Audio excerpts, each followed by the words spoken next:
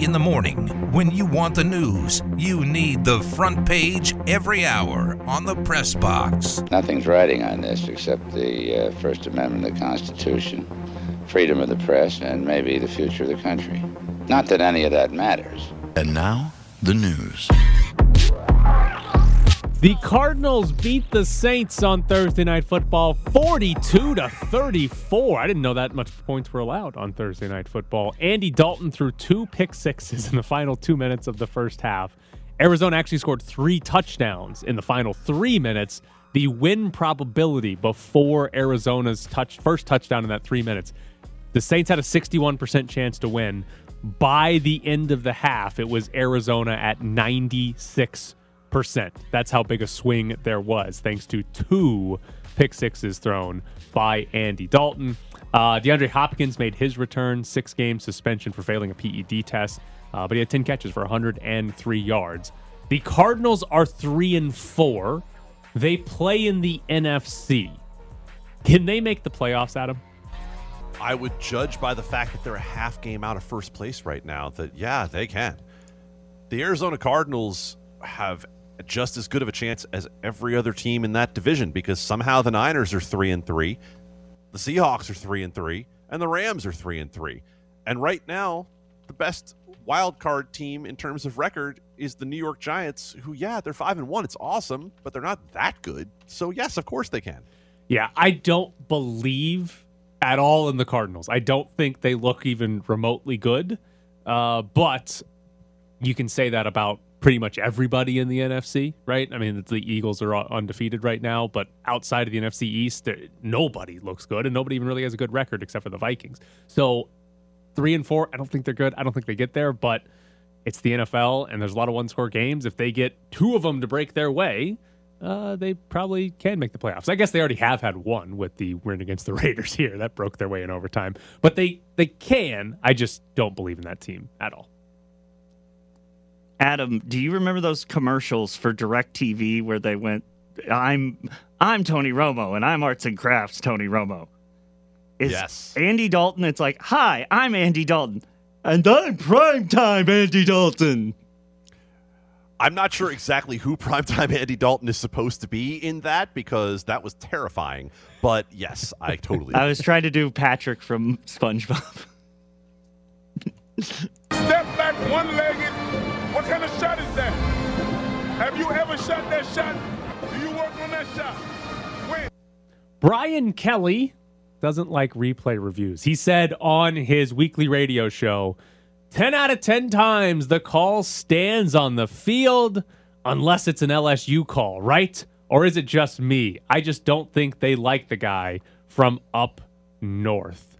Brian Kelly on the Brian Kelly radio show complaining about calls. Do you think he might have just been playing to the crowd and being like, yeah, the refs, the replay review, they just hate me and LSU? He's making $95 million on this contract. He's making $9 million a year. At one point, Brian Kelly might have been the single most unlikable person in college football, which is definitely like trying to win a contest that is unwinnable. So, yeah, maybe he's playing to the crowd, but what is it that Brian Kelly can do to win over the crowd other than actually win football games? Right? Brian Kelly is just a guy who gives off the energy of someone you don't want to be around. So if you think that you can win it by going against the refs, cool. But the guy from up north, that's how you want to play it? Tyler, you're our token person from the South here. Does that play? No, generally people in the South don't like the people from up north, and they would be like, you're damn right the replay review better screw the guy from up north. That's the guy that needs to be screwed by it. So, no, I don't think it does play very well for anybody in the SEC. Have you been lobbying or asking for some late hits there? I don't throw the flags.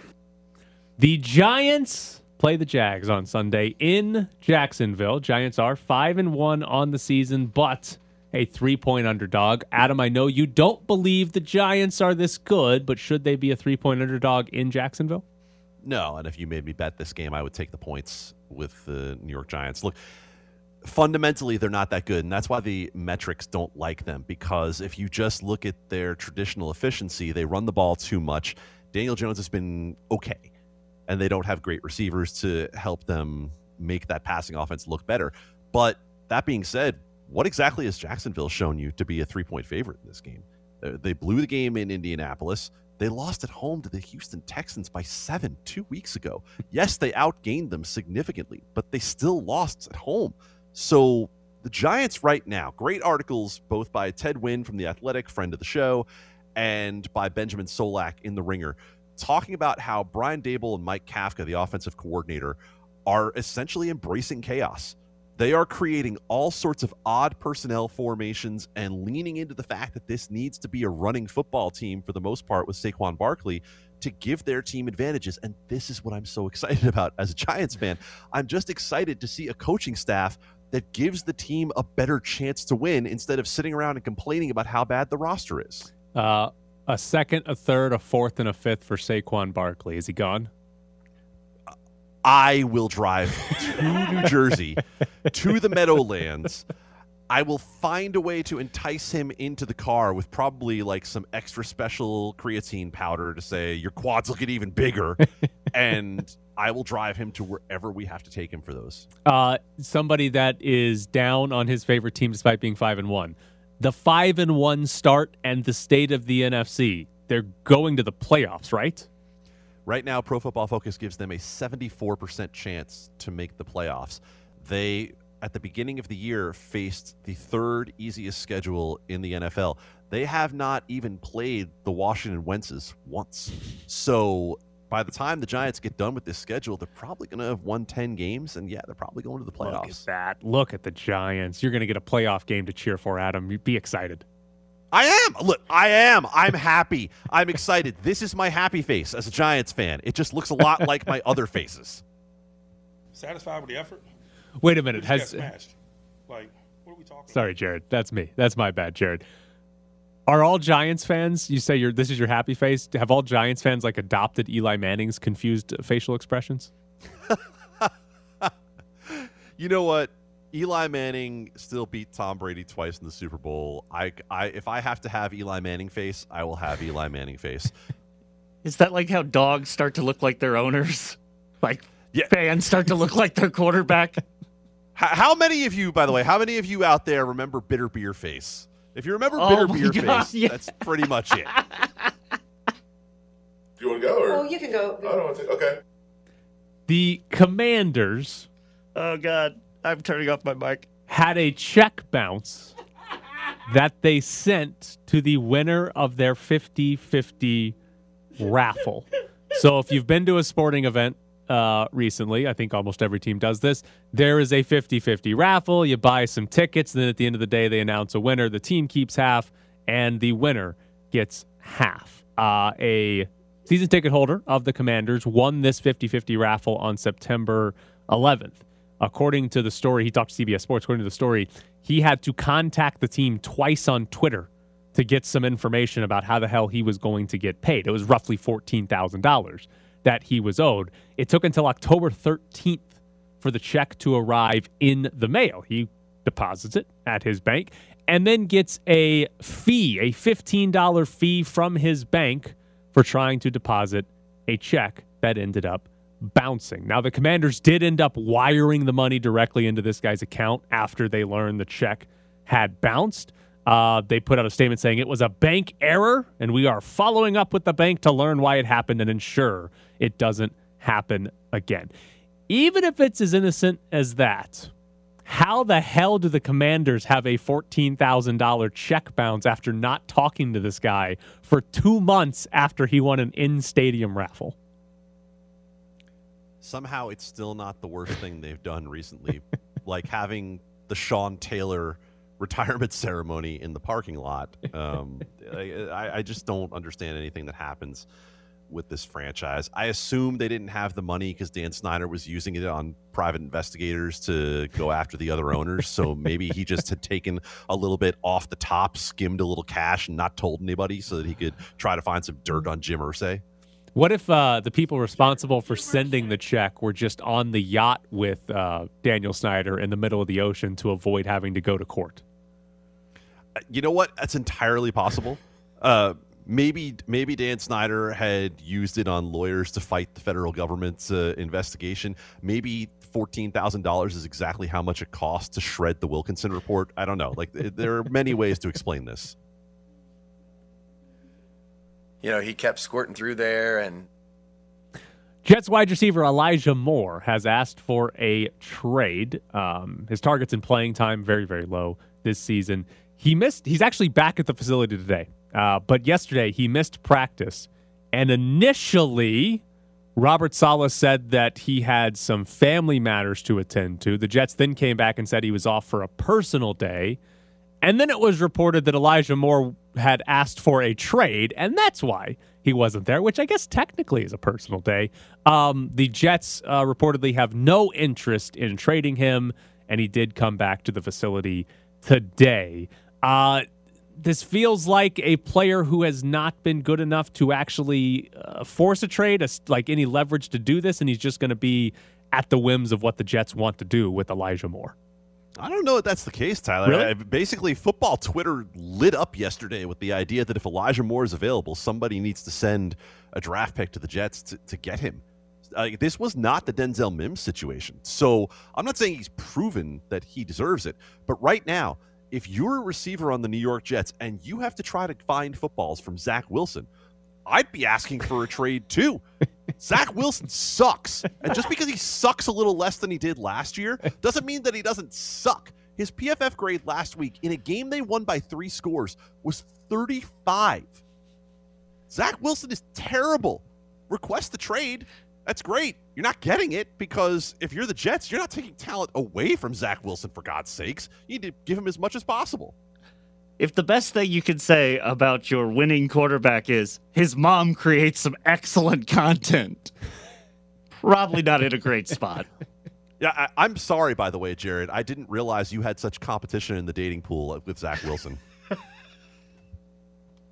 We still have time in the segment. You sense any give up in the locker room? Hell no. What kind of questions that, Phil? All right, here's a fun story in the world of soccer. Cristiano Ronaldo. Manchester United is making him train alone. They played Tottenham on Wednesday.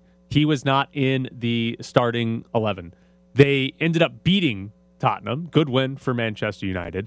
But Ronaldo didn't get subbed into the game either. He left the bench before the game ended and reportedly left the stadium before his teammates even got off the field and into the locker room after winning the game. And now he is training alone. It's fascinating because we talk about, mainly in the NBA and sometimes with like quarterbacks of NFL teams, like how a big personality and how a player might have more power than an actual team, right? Cristiano Ronaldo probably blows that out of the water. He is one of the most popular humans on the planet, let alone just athletes.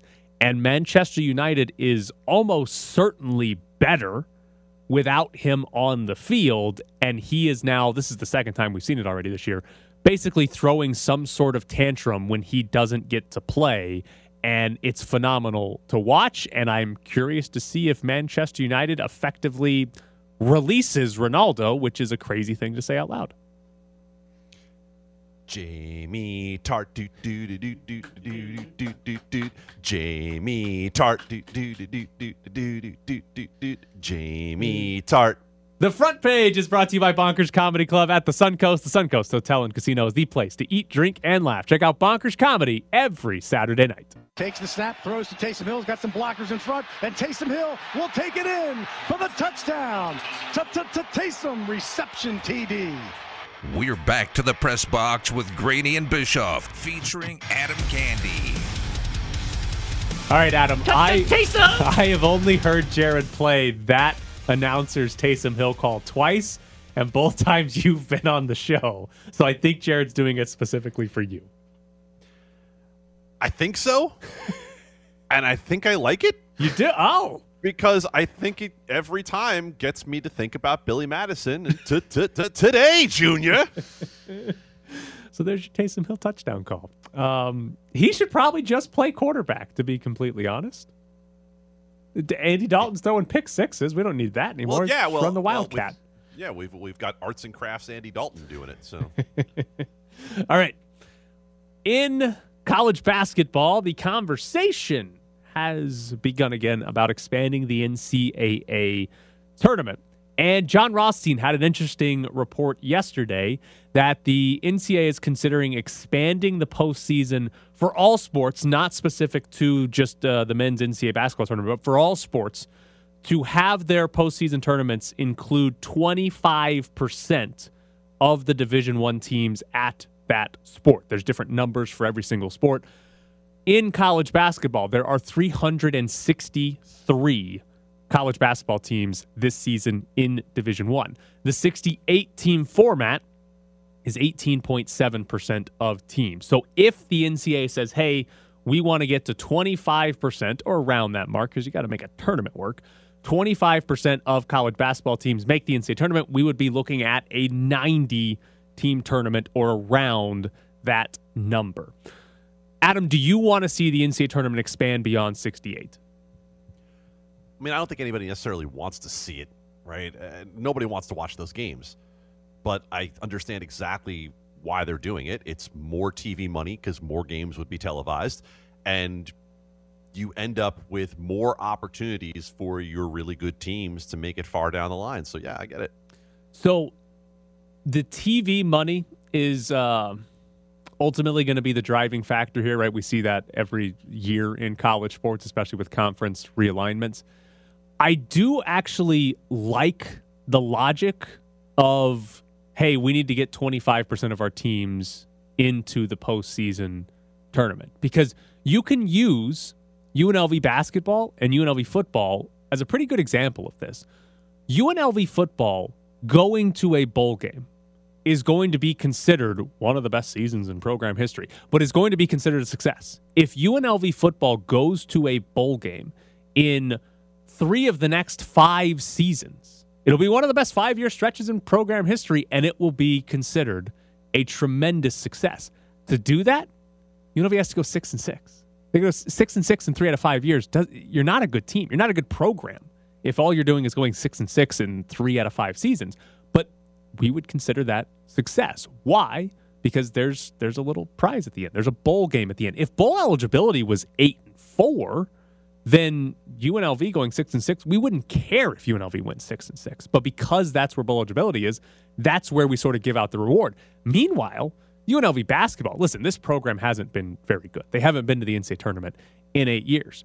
But UNLV basketball has been the equivalent of a 6-6 Mountain West football team, or better, for the majority of those 8 years. There have been some years where they haven't been, but for the majority of those 8 years, they've been the equivalent of an 8-8, or excuse me, a 6-6 Mountain West college football team. So when we talk about success and when we sort of grade head coaches, it's really difficult for college basketball teams because, again, 18.7% of teams go to the NCAA tournament. You've got to be in the top 19% of all teams to go to the NCAA tournament. So when we talk about grading coaches, grading teams, grading success, I kind of like the logic of, hey, let's get a quarter of our teams into the NCAA tournament. And specifically for UNLV, this is the exact team that it would work wonders for, right? Kevin Kruger was asked about it at Media Day earlier this week, and he was like, oh, yeah, we're all for it. I can't imagine why we wouldn't want that. Because if they had, 90 teams in, UNLV probably has maybe 2 NCAA tournament appearances in the last 8 years instead of 0. That is a very attainable goal for a UNLV program where, hey, be in the top 100 and you are good shot that you're in the NCAA tournament. That's very attainable for UNLV. The only fear, I think, is how much would they push out the 4th and 5th place Mountain West teams for the 13th and 14th SEC and Big Ten teams.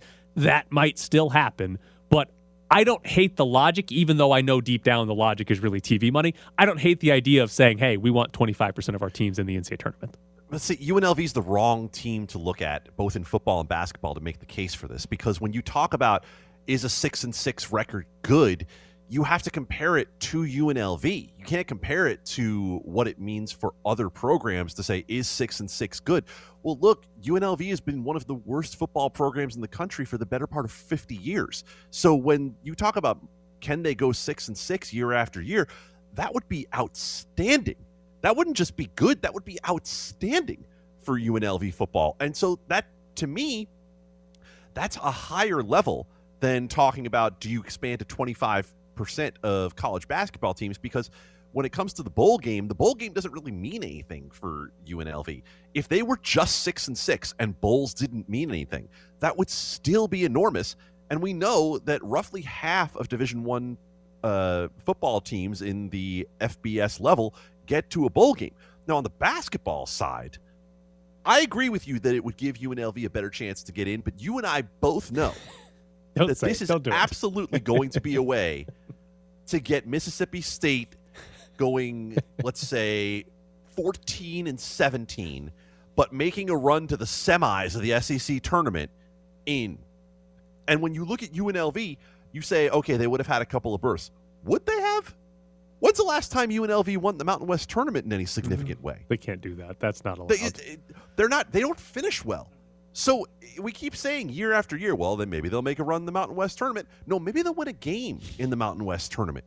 And they're not going to be the kind of team that gets hot and proves the point that 25% is a good thing. So I see the points that you're making about, how the bar would be different, but I don't know that UNLV is the right team to show that bar.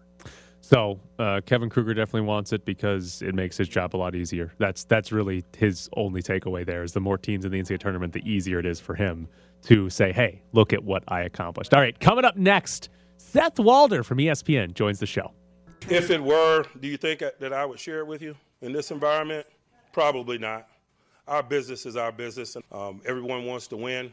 If it transpired, it's good. It probably means there's a couple guys that wanted to win. If it didn't transpire, it probably means that it should have, because we are aggressively pursuing victory, and sometimes that's emotional. Live from the Findlay Toyota ESPN Las Vegas studios, this is The Press Box with Graney and Bischoff, featuring Adam Candy. Joining us now from ESPN is Seth Walder. Good morning, Seth. How are you today? Good morning. I'm doing great. How are you? We're good. So if we look at the trade the 49ers and Panthers made yesterday, I'm curious your thoughts on when a team already has Deebo Samuel, a guy that they like to hand the ball off to, a guy they like to throw to, and then they trade for Christian McCaffrey. Is there a way that adding McCaffrey is, additive and everything he brings is added on to Deebo Samuel, or are they simply going to eat into each other's touches and ultimately eat into each other's value? I think that there's a way that it's additive and that this helps in a light way for the 49ers going forward. But, I think this trade was a huge mistake for San Francisco. They paid a lot in terms of draft capital for a sixth-year running back in a time when we know that running backs, even elite ones, are just not that valuable. I think it's kind of ironic because the 49ers are great proof of that. They are constantly shopping for new running backs, and yet they always find an Elijah Mitchell, Raheem Mostert, Jeff Wilson Jr., who ends up being super efficient on the ground for them. I know McCaffrey brings an aerial aspect to the 49ers with him, but to me, this was a lot to pay for what they're getting, especially considering the injury risk, too. Let me note that. Yeah, for a guy who didn't play a full season in 2020 or 2021, Seth, as we talk through this trade, it reminds me a lot of the conversation that we had here in Vegas around the Davante Adams trade, where Tyler and I were both saying, listen, it's great they got Davante Adams, but the cost was extremely high, both in terms of draft picks and in terms of the contract that you had to hand out. Do you think fans just have a difficult time getting their head around all of that because they just see Christian McCaffrey, guy they've had on their fantasy team who's been great for them? Yeah, maybe a little bit. It's like, or it's just like the short term, just like it's like you buy something on a credit card. You don't have to pay for it right now when you pay in draft picks. Like, that's the thing is like it seems great, but then down the road, it's like the Raiders aren't really paying for Devontae Adams right now in terms of the draft pick, but a couple of years from now, sure. And for the 49ers, like they're only beginning to feel the ramifications of their Trey Lance deal now, and obviously they'll feel the ramifications of the McCaffrey deal in years to come. So I think it's just like that shiny object in front of you that they have. I will say that the one thing in this case is that, like, the salary, the price that they're paying in terms of salary cap dollars is really not that high. It's basically free to them this year. Non-guaranteed $12 million next year, which I assume they'll pick up. There's no more guaranteed money. So it could be worse. Like, I think it is a slightly different situation than when you trade for a player and then have to hand them the huge contract. So on the idea that they'll pay later for what they did and what they're going to get right now, they are 3-3, but how likely is a 49ers run to the Super Bowl this season now? I think that's like the saving grace. Like that's the case for this trade, which is that you look around the landscape of the NFL or the NFC, and you say, well, okay, I think we can feel pretty good like the Eagles are good. And then are we sure anyone else is good? I mean, and I think that San Francisco is maybe, along with Dallas, like as close a bet as that. I think certainly Green Bay and Tampa Bay are looming. But you're San Francisco, and you're looking at your talented roster. You know that in order to win with Jimmy Garoppolo, you're going to have to put a really great group around him. But they do have a really great group. And so they're probably looking at it and saying, hey, we've got a little bit of a window here. Let's try and maximize it. I'm sure that's the impulse. And so I do get that. And yeah, I think it's possible that San Francisco could make a run here. I mean, look who they're going up against. And speaking of look who they're going up against, I mean, is this the Rams effect, Seth? Is this one team looking at what the Los Angeles squad did last year? And, you know, I don't want to make a big joke of F them picks, but in the same vein, it really is the San Francisco 49ers taking a similar approach. No, I think it is. I think it is that effect, and I think it's dangerous when you're trying to copy a formula of, you know, one Super Bowl team. I mean, there's many, many ways that the Rams just playing out in the divisional round or something last year, and we're not talking about this idea of eschewing draft picks in the same light. Or like, you know, next year, are we looking back at the Rams paying up for a guy like Allen Robinson and it doesn't work out? It happened to all work out for them last year. And the other thing is, like, the Rams, when they made, like, what it was effectively this trade last year, when they traded for Von Miller, I mean, to me, Von Miller plays a much more crucial role, premium position. He's an edge rusher, was filling a need where I'm not sure I would say this was a need for San Francisco. And so to me, that Miller trade was a much better deal. But yeah, I think it's a reaction to that. I mean, we're just looking at the 49ers team. They've traded a first, second, third, and fourth round pick in this upcoming draft. I think that makes sense. Seth Walder with us from ESPN. So you tweeted out not too long ago that the Raiders defense is the best in the league by EPA against design runs, but worst in the league by EPA against dropbacks. What do you make of that they can be so good against the run but so bad against the pass? It's not the direct. If you're going to have that kind of split, it's not the direction you want it to be in. You know, like I'd be like, I'll take worst in the league in stopping the run if you can be best against the pass. I think it's interesting. I don't know. You know, like I knew there was something there, but I didn't realize that the split was that large.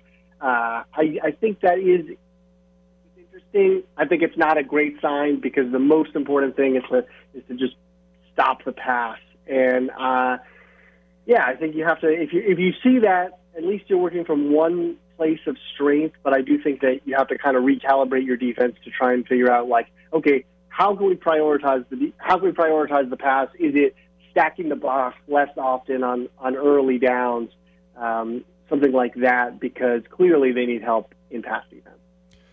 And Seth, those numbers are by EPA, expected points added. And obviously, we've spent a lot of time in the last few years in, I think, education mode, both for ourselves and for the general public as to more advanced metrics when it comes to measuring success in football.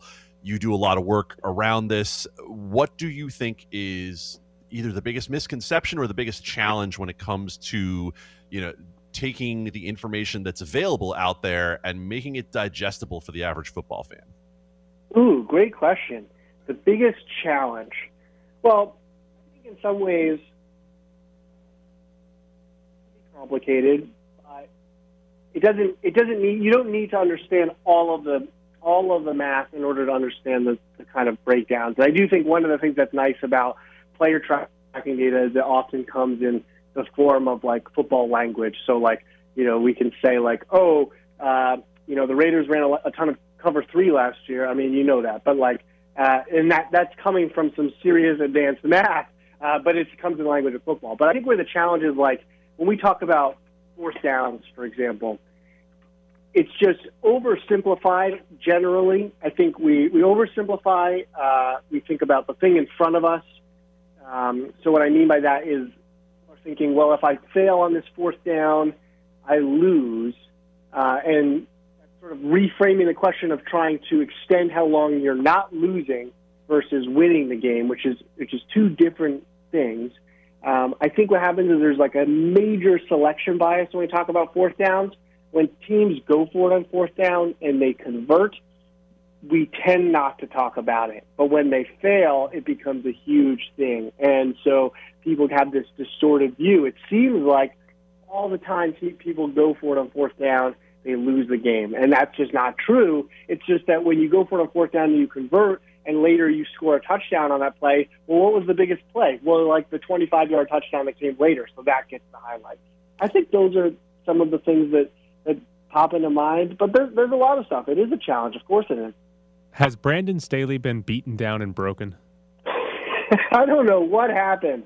I'm pretty flummoxed because we had a situation where he was, I don't want to say he was aggressive. I mean, he even had situations where last season where he went for it and our model preferred a kick or a punt, which is highly unusual. Now, he mostly made good decisions last year, but I think when he did that, he spoke in the offseason defending a lot of his decisions, and I thought he said a lot of the right things about evaluating process and giving your team the best chance to win and all of that.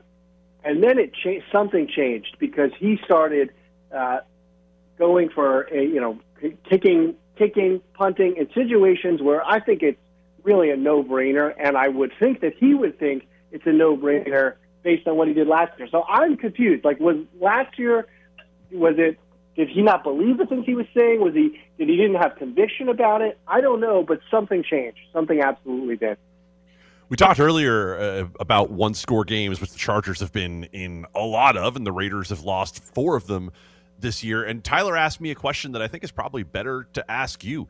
Do one-score games tend to even out within a year, or is this the sort of thing that kind of varies more season to season? I don't think that it's let me put it this way. Let me put it this way. The fact that the Raiders have been in a lot of one-score games and come out on the wrong side of them, to me, that makes me more bullish on the Raiders relative to their record. So, to me, I think when you lose 24-22 or you lose 30-29, it just indicates that it really could have gone either way. You're playing at the Chiefs, you lose by 1 point. We know the Chiefs are good. That's a really strong sign. So does it even out? I don't know if it's going to even out necessarily. I think it's more of a long-term thing. But I guess I would say, I think some people look at, losses in a one-score game as a bad thing or something like that. And I think it's more just let's just evaluate the score relative to the opponent and then how good a team is. Does that make sense? Yeah, it absolutely does make sense, and I understand why you would be bullish on it. I think I was trying to get down to the idea of, should Raiders fans expect that because there have been these close games that they might have some of them go their favor this year, when we look at last year when they went 7-2 in one-score games, and then you see it come this year and it goes sort of the other way and say, well, are things necessarily just evening out, or is that just what the NFL is? Is the NFL just this league where you could fall on either side of this on any given week? Okay, yes, I think yes to your last point, but no, I don't think that's just because they've lost these games that we should expect it to even out. Like, they're not due. You know what I mean? Like, it's like if red hits 5 times in roulette, on the 6th roll, black is no more likely than it ever is to hit the next time. And so I think I don't know that's pure 50-50, pure like luck or something like that, whether you are on one side or the other of one-score games, but I don't feel like the Raiders are due. I just think that they're saying that they're 1-4 and thinking of them as a 1-4 team is selling them short. Well, he is Seth Walder from ESPN. Seth, we appreciate your time this morning. Thank you. So there is Seth Walder on the NFL from ESPN. Good follow on Twitter, by the way. Coming up next, we'll get into some NBA because the Lakers lost again last night. Holiday back to Giannis. Giannis sends a dart over to the corner. Allen back to Giannis with a two-hand slam as he goes tumbling down. Oh, the Bucks, a picture of perfection with a ball movement. Here's Grayson Allen. Kicks it out. Matthews with a chance for the lead. 3-ball. Yes, sir. Wesley Matthews with a dagger from the left wing, and the Bucks go back ahead by 1. You're sitting in the press box with Graney and Bischoff on ESPN Las Vegas. Follow them on Twitter at Ed Graney and Bischoff_Tyler, featuring Adam Candy. Last night, the Lakers fell 0-2 on the season. They lost to the Clippers 103-97. Patrick Beverley was 1 for 7 from the floor. Russell Westbrook was 0 for 11. And maybe worst of all, he shot 6 3-pointers in that game. Still, Lakers only lost by 6 points despite those two being a massive negative on the offensive end. So I got to do this a couple of times last year. I'm glad I get to do it again, where I just get to ask Adam Candy, how bad are the Lakers? They can't shoot. They can't shoot at all. And look, this is not dependent on Russ.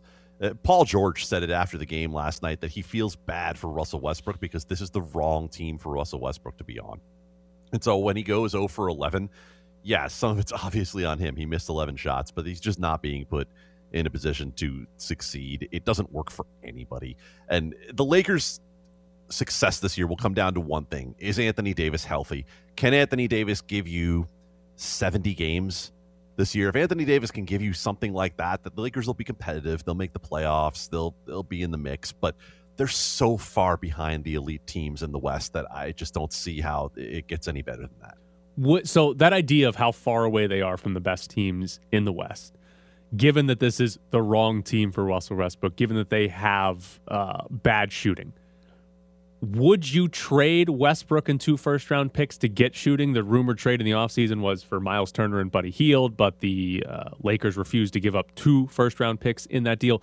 Would you make that trade? Or if you're the Lakers, would you say, even if we do that, we're not winning the NBA title, so we're holding on to our, I think it's 2027 and 2029 first-round picks? I was just going to ask you, how far into the future are we talking? Because New Orleans has every one of their first-round picks from the Anthony Davis trade. No, come on. Look, the Lakers are not a team that with one more shooter is going to be ready to win. They need 3 shooters to be ready to win. They're not close right now.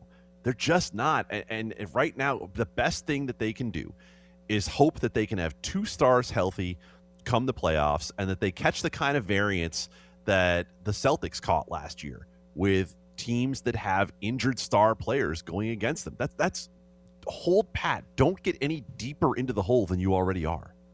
On the other side of this, the Clippers win. Kawhi Leonard, who's coming back from torn ACL, he came off the bench in this game, played 21 minutes, scored 14 points. Am I putting too much on the Clippers to say that they not only have the high-end star power, obviously if healthy, the high-end star power of Kawhi Leonard and Paul George, but also, like, are they deeper than everybody else? Like last night, they used Ivan Zubac, John Wall, Luke Kennard, Reggie Jackson, Marcus Morris, Norman Powell, Robert Covington, Nicholas Batum, all of those guys, in addition to Paul George and Kawhi Leonard, got 10 minutes. Like, it feels like this team has potentially the top-end star power and incredible depth that they're going to win the West.